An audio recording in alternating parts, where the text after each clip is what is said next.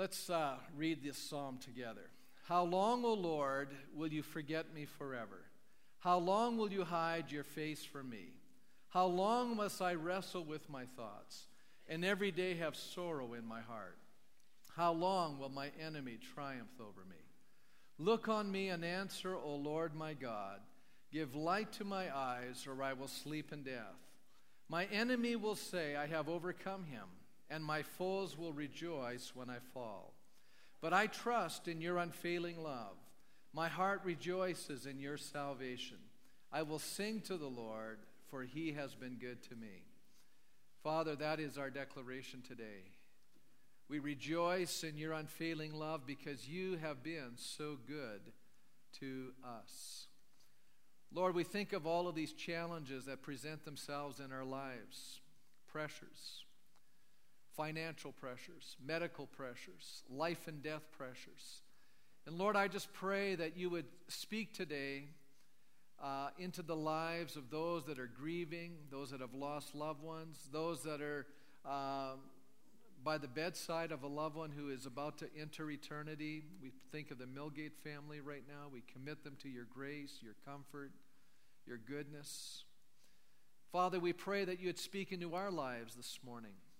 Lord, some of us have been stuck for a long time. We've been dealing with issues that we've not been able to be released from. And I pray today that you, who are the great liberator, you are the one that sets men free. Your word declares that truth will make us free. I pray today that you would set us free from emotional baggage, from pain, from sorrow, from unforgiveness, from brokenness, from loss, from grief. Lord, I pray today that you administer life, strength, encouragement, and hope. And we thank you for these things in Jesus' name. And God's people said, amen. You may be seated. I'm going to have you turn to the Old Testament this morning to the book of Joshua. Joshua chapter 5. Very familiar story. Well, maybe not so familiar. We're going to look at a little part between the leaving of the wilderness and going into the promised land. And there was something stuck in the middle there that I believe we need to understand in order to move forward. Dr. James Garfield tells of an incident in his life as he was heading off to have a lunch appointment in San Francisco. And I guess there's toll bridges on the San Francisco Bridge. I don't know. I've never been there. And he said, I pulled up to a toll booth like I'd done 1,000 times before. And this morning, however, I heard loud music. You know, sometimes you drive up to a light and you can almost feel your car vibrating. Anybody had that experience? So he said, I kind of looked around, who had the boom box on or what, and nobody seemed to be doing anything. And then it sounded like they were having a Michael Jackson concert. I mean, it was really cooking. And I looked around, and there was no sound truck. And then I looked at the toll booth up front, and here was a man dancing in the toll booth. And so I happened to be at his toll booth, and I pulled up, and I said, what are you doing? And he says, I'm having a party. And so Dr. Garfield said, well, what about the rest of these guys? He's looking down at the other toll booth operators, and nothing was moving there. And he said, well, they're not invited. Well, I had a whole bunch of questions for this man, but, about that time, somebody right behind it honks, and so, I decided I need to drive off, and I made a note to myself, I need to find this guy again, because something about this man said he had something happening in his life that I wanted to discover. Well, months later, I actually found him again, and still the party was continuing. And so I pull up, and I said to him, well, what are you doing? He said, oh, yeah, I remember you from the last time. He says, I'm still dancing. I'm having the same party. And so I said, well, what about the rest of these guys? And he said, stop. What do those guys look like to you? And he pointed down to the row of booths. Well, they look like toll booths to me. No imagination, he said. Well, I said, well, what do they look like to you? He said, vertical coffins. I can prove it. At 8:30 in the morning, they walk in and they literally die for 8 hours. And at 4:30, they emerge from the dead and go home. So for 8 hours, their brain is on hold. They're dead in their job. They're just going through the motions. Well, I was amazed. I mean, this guy had kind of developed a philosophy of work.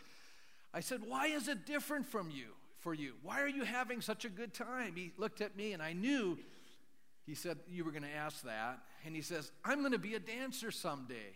And he pointed to the administrative buildings, and he said, my bosses are in there, and they're paying me for my training. Now, here's this guy, 16 people in the other toll booths, and they're dead in their job, and here's the 17th guy in precisely the same situation, figures out how to express and enjoy his life to the maximum. This guy was having a party where most people were bored out of their minds. Well, later on, I made an arrangement with this guy to have lunch, and I met with him, and then he said to me, I don't understand why anybody would think my job is boring. I have a corner office, glass on all sides. I can see the Golden Gate Bridge, San Francisco, the Berkeley Hills, and half the Western world vacation here, and I just stroll in every day and practice dancing. Now, how many get a little glimpse that life has a lot to do with perspective? But life is also a preparation of what is about to occur. Here was a guy practicing for what he believed to be his future. Today we're going to focus in on how you and I live life and prepare for tomorrow. Because I think some people are stuck, and they need to be released in order to move forward. So what does it take to move forward in life? We know that the way we live on earth, as I've already suggested, is really a preparation for eternity. Some of us get so caught up in the rigors of life that we lose perspective. We lose sight of the goal. Can I just say something? You and I are just passing through this life. And I think when we lose sight of that, we start living as if this life is all there is. Isn't that true? When in reality, it is just a preparation for eternity. So, what should be our goal in this life? Well, I think the Bible kind of etches it out for us. That you and I are becoming more like our Savior. That should be the number one priority in every one of our minds as a believer. That we would become more like Jesus. And I think there are all kinds of snares and traps that keep us from attaining this goal. One trap, I think, is trying to recreate yesterday. Living in the past. And a lot of people get into this mindset, where we have what I call selective memory. How many know yesterday was always better than it really was? Does anybody know that? Because we have a powerful ability in our minds to forget the painful experiences of yesterday and remember the highlights. And so when we look back, generally speaking, we look on the past with fondness. Now, that's not true of everybody, but that's true of a lot of people. And you talk a lot of Christians, they will tell you that the good old days, God was really doing great things in the good old days. I want to say to you, God is doing great things in this day. And that what God did in yesterday, as great as all of those things were, God doesn't feel a need to necessarily duplicate what he did yesterday. And we need to understand that. God isn't interested in us recreating yesterdays. And I think why we want to go back to this is because we had a feeling of comfort and security, and we understand the known. Whereas the future is a very unknown commodity, and there's a lot of uncertainty in it. Isn't that true? And so a lot of people are fearful of the tomorrow. And many times you hear people speak negatively about what's going to happen in the future. And you have some people that are quite optimistic about tomorrow, but you have many people very pessimistic about where we're headed and how things are going to turn out and all the rest of it. And so a lot of people live with a lot of fear in their heart for tomorrow. But folks, I don't believe God wants us to live in fear. He wants us to walk by faith. He wants us to experience life to its fullest. Jesus said, I've come to give you life, and that more abundantly. How many people in this room believe that God has a purpose for his church in the world today? You believe that? How many believe that God has a purpose for this local church in the tomorrow? How many people believe today that God has a purpose for your life in the tomorrow? Amen. And I think we ought to embrace that concept and say, God, you have some good things in store. Yeah, there may be some challenges, but you have some good things in store. And I am not going to walk in fearfulness. Now, I think it's very fascinating that as Israel was about to leave the wilderness and go into the promised land, they had a moment, what I call, of preparation. Spiritual preparation in order to go in. And I think for you and I to really experience our future the way we ought to be, we need to be able to let go of the wilderness experiences. We need to let go of the past. We need to prepare for what God has for us in the future. In Joshua chapter 5, you find here that they're about ready to have a battle. Now, it's interesting what God gets them to do before a battle. It's all counterintuitive. It's just the opposite of what you think God would do. Okay? And we're going to read about this in Joshua chapter 5 in verse 1. It says, "Now when all of the Amorite kings west of the Jordan and all the Canaanite kings along the coast heard how the Lord had dried up the Jordan before the Israelites until we had crossed over, their hearts melted and they no longer had the courage to face the Israelites." Doesn't that sound like the right moment to strike? Doesn't that kind of sound like, it's just the perfect moment to go forward? And yet God didn't get them going forward at that moment. But God created an environment where they could have confidence to move forward.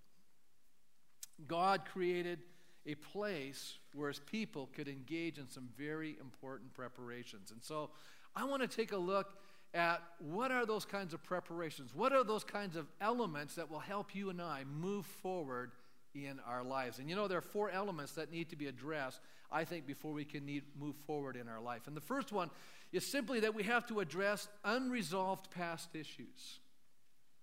How many of you can't really move forward when you're still stuck in yesteryear? And there's a lot of people, they're stuck. They just can't move forward.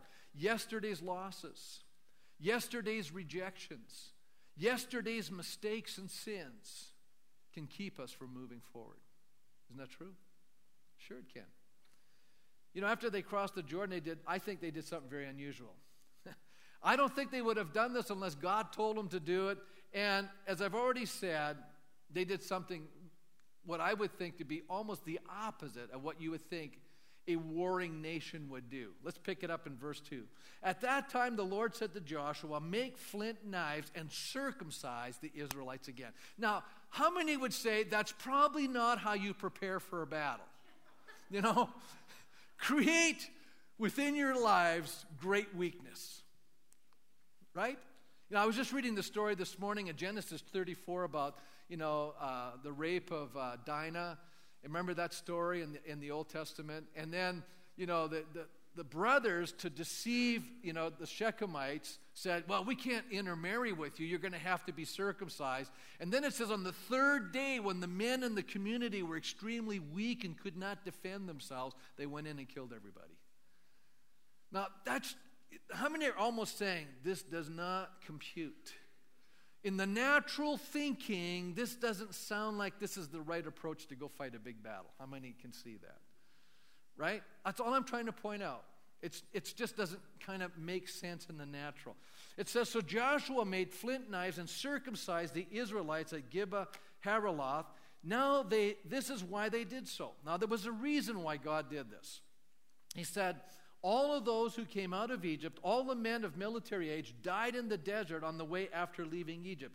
And all the people that came out had been circumcised, but all the people born in the desert during the journey from Egypt had not."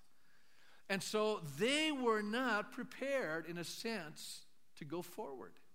Because circumcision, as we're going to see, had a significance that is very important. It goes on to say, "The Israelites had moved about in the desert 40 years until all the men who were of military age when they had left Egypt had died. And since they had not obeyed the Lord, for the Lord had sworn to them that they would not see the land that he had solemnly promised their fathers to give us, a land flowing with milk and honey. So he raised up their sons in their place, and these were the ones Joshua circumcised. They were still uncircumcised, because they had not been circumcised on the way." there was a failure in a previous generation. And you know, sometimes in our lives, we can look at our lives and we can have the conversation, what if? The what ifs in life. What if I had been born in a more godly home? What if God had given me more substance in my head to operate with? You know, what if I hadn't made so many bad decisions when I was younger? And we can go down this track of the what ifs in life. You know what I'm saying? And we can allow the what ifs to define who we are as a person and keep us from moving forward because maybe we've had some unfortunate things happen in our lives. Abuse. We can go down a track. What if that had never happened? I would have been more emotionally put together. Amen? Come on now, we can think like this. And we can camp in this thing, and we can look back, and we can say, you know, if my parents had just had their act together, I would have been a better person. And that may or may not be true. But that's not the point. The point is, this is what happened in our lives, and we have to, you know, as Dwight Eisenhower's mother, he was a president of the United States and also a general and landed at Normandy. She said, Dwight, you just got to play the hand you've been given. And that is true in all of our lives. Like God doles out certain things to us, and that's what we have, and we need to take advantage of what we have. And sometimes even the most negative things that come into our life, God can use in the end for an amazing good. And God has a way. I believe God is the only person that can redeem evil. He's the only one that can take the evil of humanity, turn it around, and use it in a good way. And you and I can allow God to do that in our lives if we will let Him.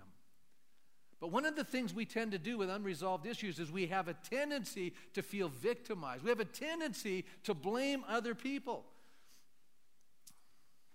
So what the fathers had failed to do, they had to deal with before marching in their first battle. And I just put down, weaken before battle, but trusting God. You know, I kind of wonder now if one of the reasons why God supernaturally took down the walls of Jericho is because these guys were so weak. I mean, I read all the other battles, no walls came down. There was no supernatural element in the taking of the promised land. Well, yeah, there was a few other situations. Hailstones came down, and, you know, God was obviously helping them. But I'm saying at this first battle, there was really a supernatural story. Isn't that true? God really helped them with Jericho. And I wonder if because God honored them in their weakened state. You know, sometimes we think that because we're weak, God can't do anything with us. But if our weakness is because we're doing what God's asking us to do and we're putting our trust in Him, God can do an amazing thing. Paul said, when we are weak, then we are strong.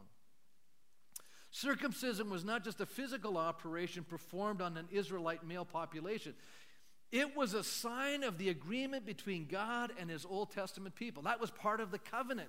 And it meant that they belonged to God, that they had separated themselves for His purpose. And so it was important that they identified themselves as God's people. That's why this was so critical. And if you and I are going to move forward, we need to do this. We need to make sure that we have come into a covenant relationship with God, that we're putting our trust in Christ, that we're ready to move forward in our lives. And one of the things is you and I can only receive forgiveness conditioned on our willingness to forgive. And I really believe that a lot of people struggle with forgiveness issues in their lives, and that's why they remain in the past. Blaming. You know, I was just joking with the men, you know, when we have a problem, what do? We select a commission to find out who's wrong, rather than create a commission to find out how we can solve the problem. Because, you know, blaming is so counterproductive. It doesn't advance anything. You know, listen, at some point in your life, you will be to blame for something. Amen? So I don't know about you, but who cares who's at fault? The issue is, can we move forward from this place? They could have easily blamed that past generation for their failures, but blaming them would have left them unchanged, defeated, and victimized. And I believe that we're living in a culture today that lives like this: blaming, unchanged, defeated, and victimized. That's how our culture lives today. When we don't forgive, it leaves us in a condition of unforgiveness. How many know forgiving people, perpetrators? I use that term perpetrator because it sounds malicious, and it probably is. Forgiving perpetrators that don't deserve to be forgiven allows us to move to a new place of spiritual freedom in our life. That's the truth. That's when we move from being a victim to a victor. That's the truth. We got to get there. I'm going to ask everyone in this room, do you deserve God's forgiveness? I can't say I deserve God's forgiveness. I do not deserve God's forgiveness. Nor do any people that sin against me deserve my forgiveness. But I give them the gift that God gives me that I don't deserve. I give them that same gift that they don't deserve. And when that happens, I can move forward. And until that happens, I cannot move forward. That is a very important point. And I want to move on to the second that needs to be addressed in order to move forward. Not only dealing with unresolved forgiveness, but the second one is simply to celebrate past victories. Now, there's some things we need to remember. And the thing that keeps people tied to the past in an unhealthy way is to yearn for a return to what was. The healthy approach to the past is to celebrate past victories, but move to what God has for us in the future. In other words, yes, I celebrate what you did here, Lord, but I'm not expecting you to duplicate that. I'm expecting something different. I'm expecting you to be there. I'm expecting you to, do something powerful, but it may not be identical to what you've done in the past. See, that's our problem. We're looking for, a lot of times we don't think God's answering prayer because God isn't doing it the same way. Okay? He may not do it the same way. Do you know what happens when we have problems? And we all know this is true. When we have a problem, we tend to do what? We tend to focus on the problem. And the more I focus on the problem, the greater the problem becomes in my mind. Until finally the problem is so significant that I can't see any way around the problem. My focus needs to be on the God who is able to handle any problem. My focus needs to be on the grace that is greater than any sin. My focus needs to be on the goodness of God, not the sense of pain or sorrow I'm experiencing. People who have learned to celebrate what God has done and is doing are people that will have a prosperous future. They're celebrants. By seeing through the difficulties to what God has done in the past, we're able to maintain a proper and healthy perspective on life. Hopefully the one thing that comes with us from the past are the lessons we learn. Okay, I'm not going to do that again. I'm not sticking my tongue on a piece of metal in the wintertime. Right? I'm not going to run down a hill. How many know that's not a wise thing to do? Anybody ever tried that? I tried that as a kid, running down a hill. Pretty soon my body was moving faster than my legs. Guess what happened? I was rolling down the hill. Don't run down a hill. Lesson learned. Check. How many have ever sat down and said, there's certain things I will not do? Because we had some experience, right? Don't do that. We need to remember what God has done for us. It says here in verse 10, on the evening of the 14th day of the month, while camped at Gilgal, on the plains of Jericho, the Israelites celebrated the Passover. Now, what is the Passover?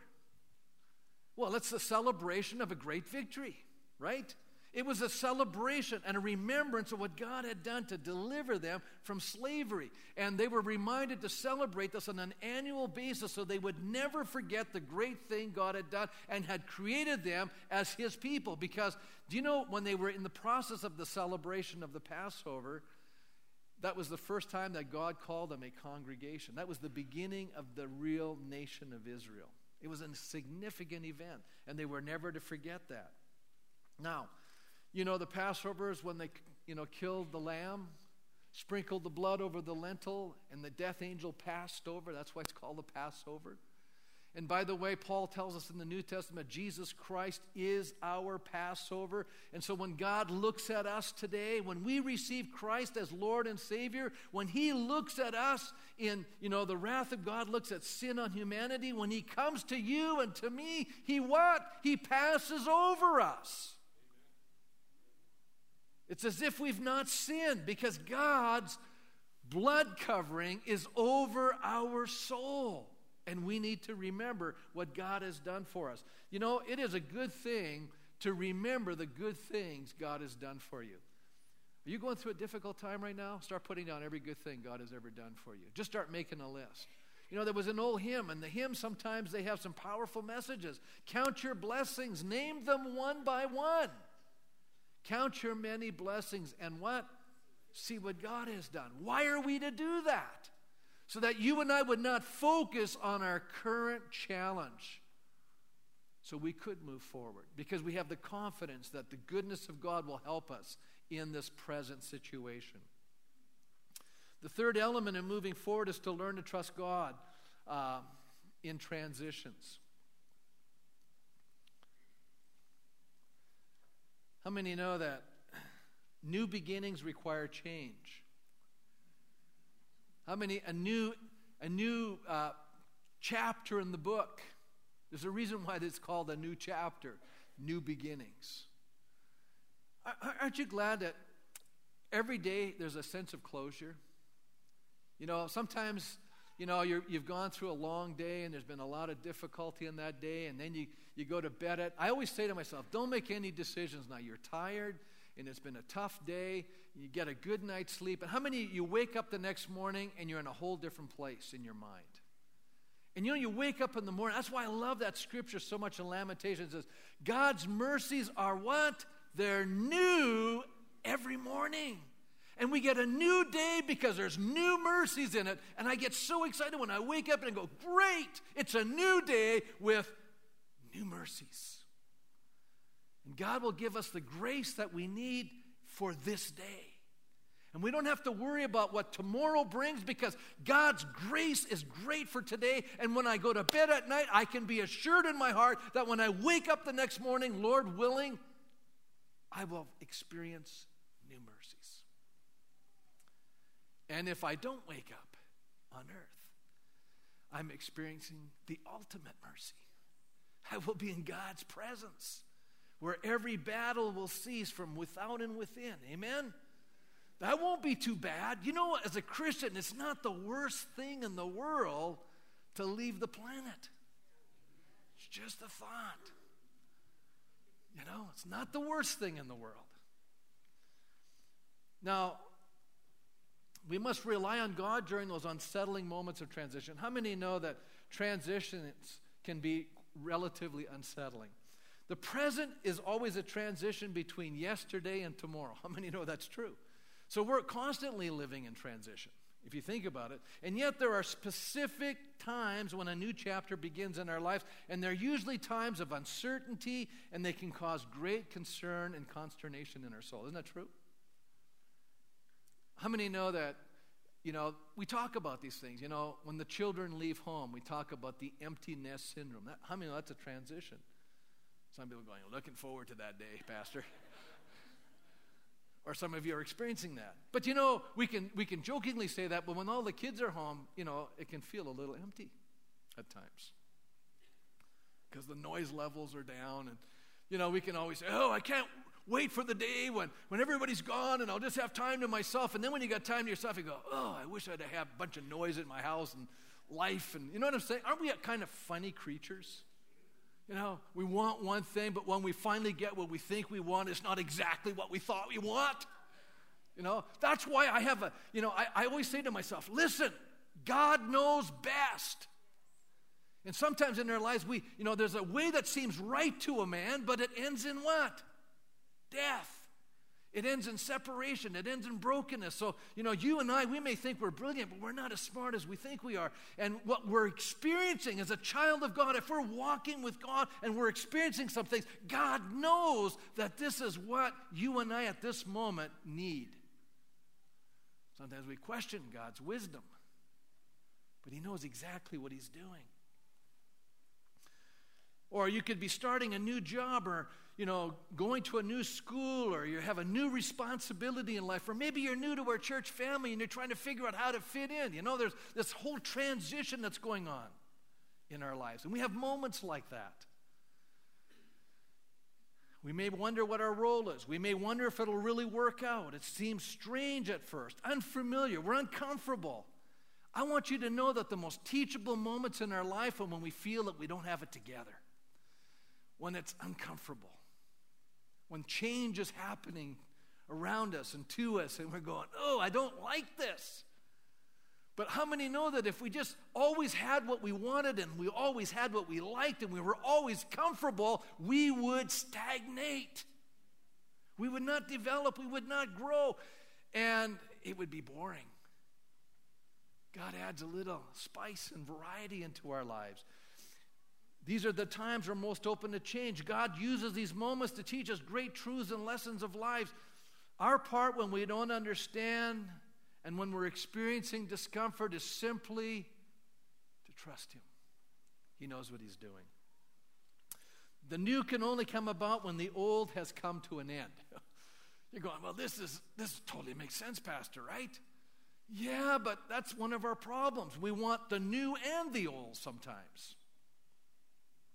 Do you know what? It's interesting when you read this text in verse 11. It says, the day after the Passover, that very day they ate some of the produce of the land, unleavened bread and roasted grain. And verse 12 says, and the manna stopped the day after they ate this food. There was no longer any manna for the Israelites. But that year they ate of the produce of Canaan. Now, manna. Oh, we got to talk about manna for a minute. What is it? Bread from heaven. It was called angel food. But these guys got bored of it after a while and says, manna in the morning, manna in the evening, manna at supper time. They got tired of manna. But I can imagine after 10 years of no manna, there was probably some Israelites saying, oh, I remember the day when we didn't have to plant the crops and there was, manna coming down from heaven, angel food. God, why aren't we getting, angel food anymore? Aren't we kind of funny that way? I'm just pointing this out. God's provision under the old situation stopped. It come to an end. And a new provision is provided as promised. One of the temptations in life is to continually look at the old ways and to the old provisions, and the old provisions aren't always there in the new situations. God has a new provision. The Passover teaches us that God is a loving deliverer. Let us not forget what He has done. But the manna teaches us that we live a life of transition, and we're not to trust in the things that God provides. And I believe that's one of the greatest dangers that we experience as Christians. We start trusting in God's provisions rather than trusting in God Himself. You go, how do you know when you're trusting in God Himself? Well, when He takes away your provisions, you'll find out how much you're trusting in God. Can God take away provisions? Ooh, yes, He can. And you'll find out where your trust is. Right? We can talk a good talk when things are going good, but when provisions are being taken away, can we still walk the walk and say, God, I'm trusting You? The manna teaches us that the means and the methods change. The manna never returned. The great temptation as we age is to desire what has transpired in the past to return. The longing for the known and the fear and the uncertainty of the tomorrow. I've been studying Ecclesiastes, and it's really been interesting. There's a text that says, cast your bread upon the waters. You probably read that. That verse is talking about maritime trade. And back in those days when when they would send a ship out, they didn't have great insurance companies. I mean, you took a huge risk. I mean, it was high risk. I mean, if the ship came back, you made a lot, but if the ship sunk, you lost a lot. And yet the book Ecclesiastes teaches us, cast your bread on the waters. Do you know, one of the reasons why we don't want to do anything is we're fearful. But God's word encourages us to be people of faith and to live with a confidence that God is in the now and God is in the future, and that we can trust God today and we can trust God for tomorrow. Amen?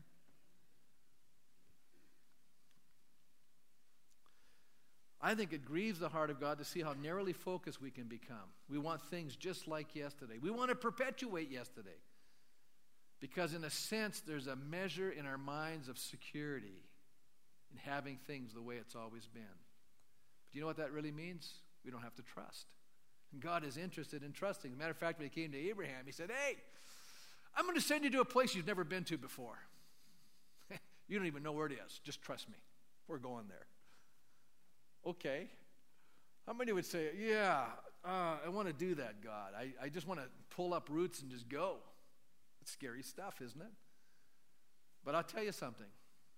If God tells you to do something, it's an adventure. We've got to get a little excited about that. You know, Isaiah says this, forget the former things. Do not dwell on the past. See, I'm doing a new thing. You know, how our church operated yesterday may not be how God does it in the tomorrow. You know, I can say this because I've been here a long time now. You know, we used to do these phenomenal musicals. Hundreds of people would come. Our church grew as a result of it. But God isn't using that method today with us. He's doing something totally different. And I've been praying. Here's my prayer for 2014. I'll tell you what I've been praying. God, I want to live in the supernatural. I want our church to walk in the supernatural. I want to experience miracles this year. That's a scary thought when you pray like that, because, you know, miracles suggest that you need them. Everybody wants miracles, but nobody wants to need them. Right? And then my last part is I'm saying, you know, Lord, our church is going to be 30 years old. I'm praying that we've put so much seed in the last 30 years that we're going to start seeing amazing harvest. I want to, you know, I'm so radical this year. I'm praying that we're going to see as many people saved in 2014 as we've seen in all other 30 years put together. You go, Pastor, that's radical praying. I'm going, listen, do you know this happened? Charles Spurgeon. Do you know 1 year he saw more people saved in 1 year than in his entire ministry? 1859 had a move of God, move of the Spirit. Thousands of people got saved. They never had a year like it before or after. Isn't that amazing? I want a year of the Spirit. Outpouring of God's Spirit. I like the promise from Isaiah. We don't even perceive what he's about to do. But one thing it says here is, I'm making a way in the desert and streams in the wasteland. You know, deserts and wastelands speak of needs and difficulties. What are the needs and difficulties in your life that God is about to address? He can provide new provisions to replace the old ones. He has great challenges for us. But let me move on to the final element. We need to address unresolved past issues, celebrate past victories, learn to trust God in transitions. The final element in moving forward is surrendering to Christ's lordship. If we address this issue today, it will have significant ramifications for tomorrow. We need to evaluate before every great adventure who's really in charge of the operation, who's setting the course, and who's developing the agenda. I think we all believe God is, but let me just say this. You know, it was interesting when Joshua comes up to the place where he's going to go in to possess the land. It says in verse 13, when Joshua was near Jericho, he looked up and saw a man standing in front of him with a sword drawn in his hand. And Joshua went up to him and said, are you for us or against us? Are you for us or are you for our enemies? And the answer is mind-boggling. You know what the answer is? Neither. But as commander of the army of the Lord I have now come. Then Joshua fell face down to the ground in reverence and asked him, what message does my Lord have for his servant? The commander of the Lord's army replied, "Take off your sandals, for the place where you're standing is holy," and Joshua did so. How does God fit in our picture? Is he the great errand boy helping us fulfill our agendas? Do we perceive him as the great genie that whenever a difficulty or need presents itself, we put our hands together and state our desired wishes? The issue isn't whose side is the Lord on. Rather, are we on his side? Are we living out his will? Are we going to do his agenda? So, I think the issue is one of surrender. What does that look like in everyday life? How do I surrender to Christ's lordship? Well, I'm going to give it to you real simple. Here it comes. Whenever children obey their parents, you're surrendering to Jesus. Is that practical? Whenever we trust God when we don't understand what is happening, that's an act of surrender to his lordship. Whenever we obey God's word when we don't feel like it or want to, we're surrendering to his lordship. How many of you have ever read a scripture and go, I don't want to do that? How many have ever had that experience that you didn't want to do what you were being told? I got my hand up. Maybe you're the only ones that, I'm kind of a bit of, God's got to talk to me. And I know that I have to surrender. That's what it means to make Christ Lord. It's not me doing what I want. It's me doing what God wants me to do. Right? It says it right in the book. When you read the Bible all the time, you're going to run into a few verses, folks. You got to try this. Read the Bible every day in 2014 and then try to do what it says. And I can guarantee you're going to have to ask God for help. You will. And you're going to wrestle with a few things. You will. The act of surrender is facilitated by our vision of Christ. I want to close with this. Eugene Peterson, he wrote a book called Reverse Thunder. And in that book, it's kind of a unique commentary in the book of Revelation. The way Peterson writes is very interesting. And he says this. He says, when we have a true vision of Christ, it will help us to surrender to him. But he says, our vision is often constricted. In other words, it's very small. We see Jesus walking around Palestine with some rather dense fishermen helping people and saying verses suitable for memorizing in Sunday school or placing on a decorative plaque, and we suppose we've got it. We think this is what Christianity is about. That's why Revelation is written. When you have a vision of Jesus from the book of Revelation, it changes everything. He says, St. John's vision trains us to re-see Christ in whatever terms are necessary to affirm the centrality in this time and place among these people. What is he saying? When you read about Jesus in the book of Revelation, he's Lord. He's powerful. He's conqueror. He's going to make the kingdoms of this world be surrendered to his lordship. Do you know that? He's going to conquer our world. That's the vision we have to have of Jesus. Sometimes we get a vision that, God, are you really controlling this planet or what? It's such a mess. I want you to know God is totally in charge. So how do we move forward? Well, let's stand this morning as we close. I think we have to deal with the past. And some of us in this room, we're struggling with unresolved issues in our soul. You cannot move forward and live in brokenness and live in sin or live in unforgiveness and expect to move forward. It's just not going to happen. I can tell you that right now. You're going to have to come to Jesus and say, Lord, here's my heart. Here's my brokenness. Here's my disappointment. Here's my frustration. Here's my sense of rejection. Here's my sense of abandonment. Here's my sense of, anger. Some of you are angry towards God. God, why did you do this to me? Why did you allow this to happen in my life? You got to deal with that stuff. Because if you don't, you can't move forward. It's just that simple. If we're about to move forward, we need to realize that there are some victories we need to celebrate. We need to go back and remember all the good things God's done for us. Sometimes we get so discouraged. Some of us get discouraged in this room because we're focused on our problems and not focusing in on what God's done for us. Boy, start writing down everything God's ever done for you. You're going to have a little hallelujah hoedown. I can guarantee you. You'll be just going, whoa, this is awesome, right? So yeah, I would do this as an assignment. If you are struggling with discouragement right now, go home and write down everything you can thank God for.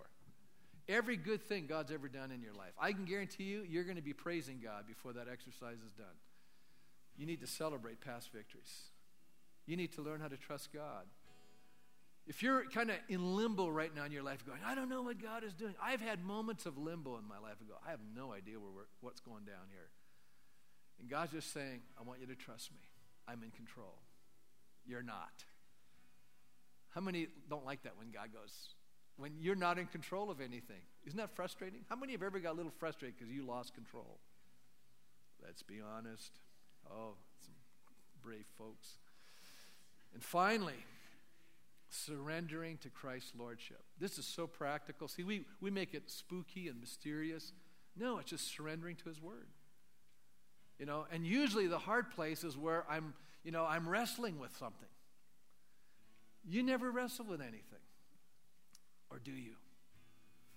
Have to wrestle with issues. God, I'm disappointed with this, or I want this, or, this is where it's at. My life would be so much better if I had this going on, Come on now. God, you know what? Sometimes God has to say, hey, I've given you everything you need for life and godliness. Oh, thank you, Lord. If you need that, you'll get it. If you're not getting it, maybe you don't need it. Thank you, Lord. Amen. Come on now. Some of us are fuming and stewing and fretting and just bummed out because, you're just not getting your way and God's not doing what you want him to do. Come on now. Is that the truth? How can you move forward? You're camped in dissatisfaction. Amen? And God wants to set you free today. You know what my prayer was this morning? I asked the guys when we were praying. I said, Lord, we want to see people free today. With every head bowed, every eyes closed. How many would say, Pastor? Boy, I'll tell you, God's speaking into my spirit right now because we prayed he would. And you want to move forward in 2014, but you have some things that you got to let go of. You got to lay down. You got to deal with. You got to forgive. You got to release. You got to celebrate. You got to trust. You must surrender. Anybody here in that spot? Is that you this morning? Just raise your hand and say, Lord, help me to move forward in 2014. Help me to let go. Help me to release. Help me to forgive. Help me to celebrate. Amen? Help me to trust. Help me to surrender. That ought to cover most of us. Wouldn't you say? Father, that's my prayer today. We need to let go of some stuff. We need to trust you with stuff. We need to celebrate what you've done. And we need to surrender to what you're doing in our lives. And I just pray, Father, that you will help us in 2014 to move forward in a way we have not been able to do because now we're free as your servants to do your will. In Jesus' name, amen. God bless you as you leave this morning.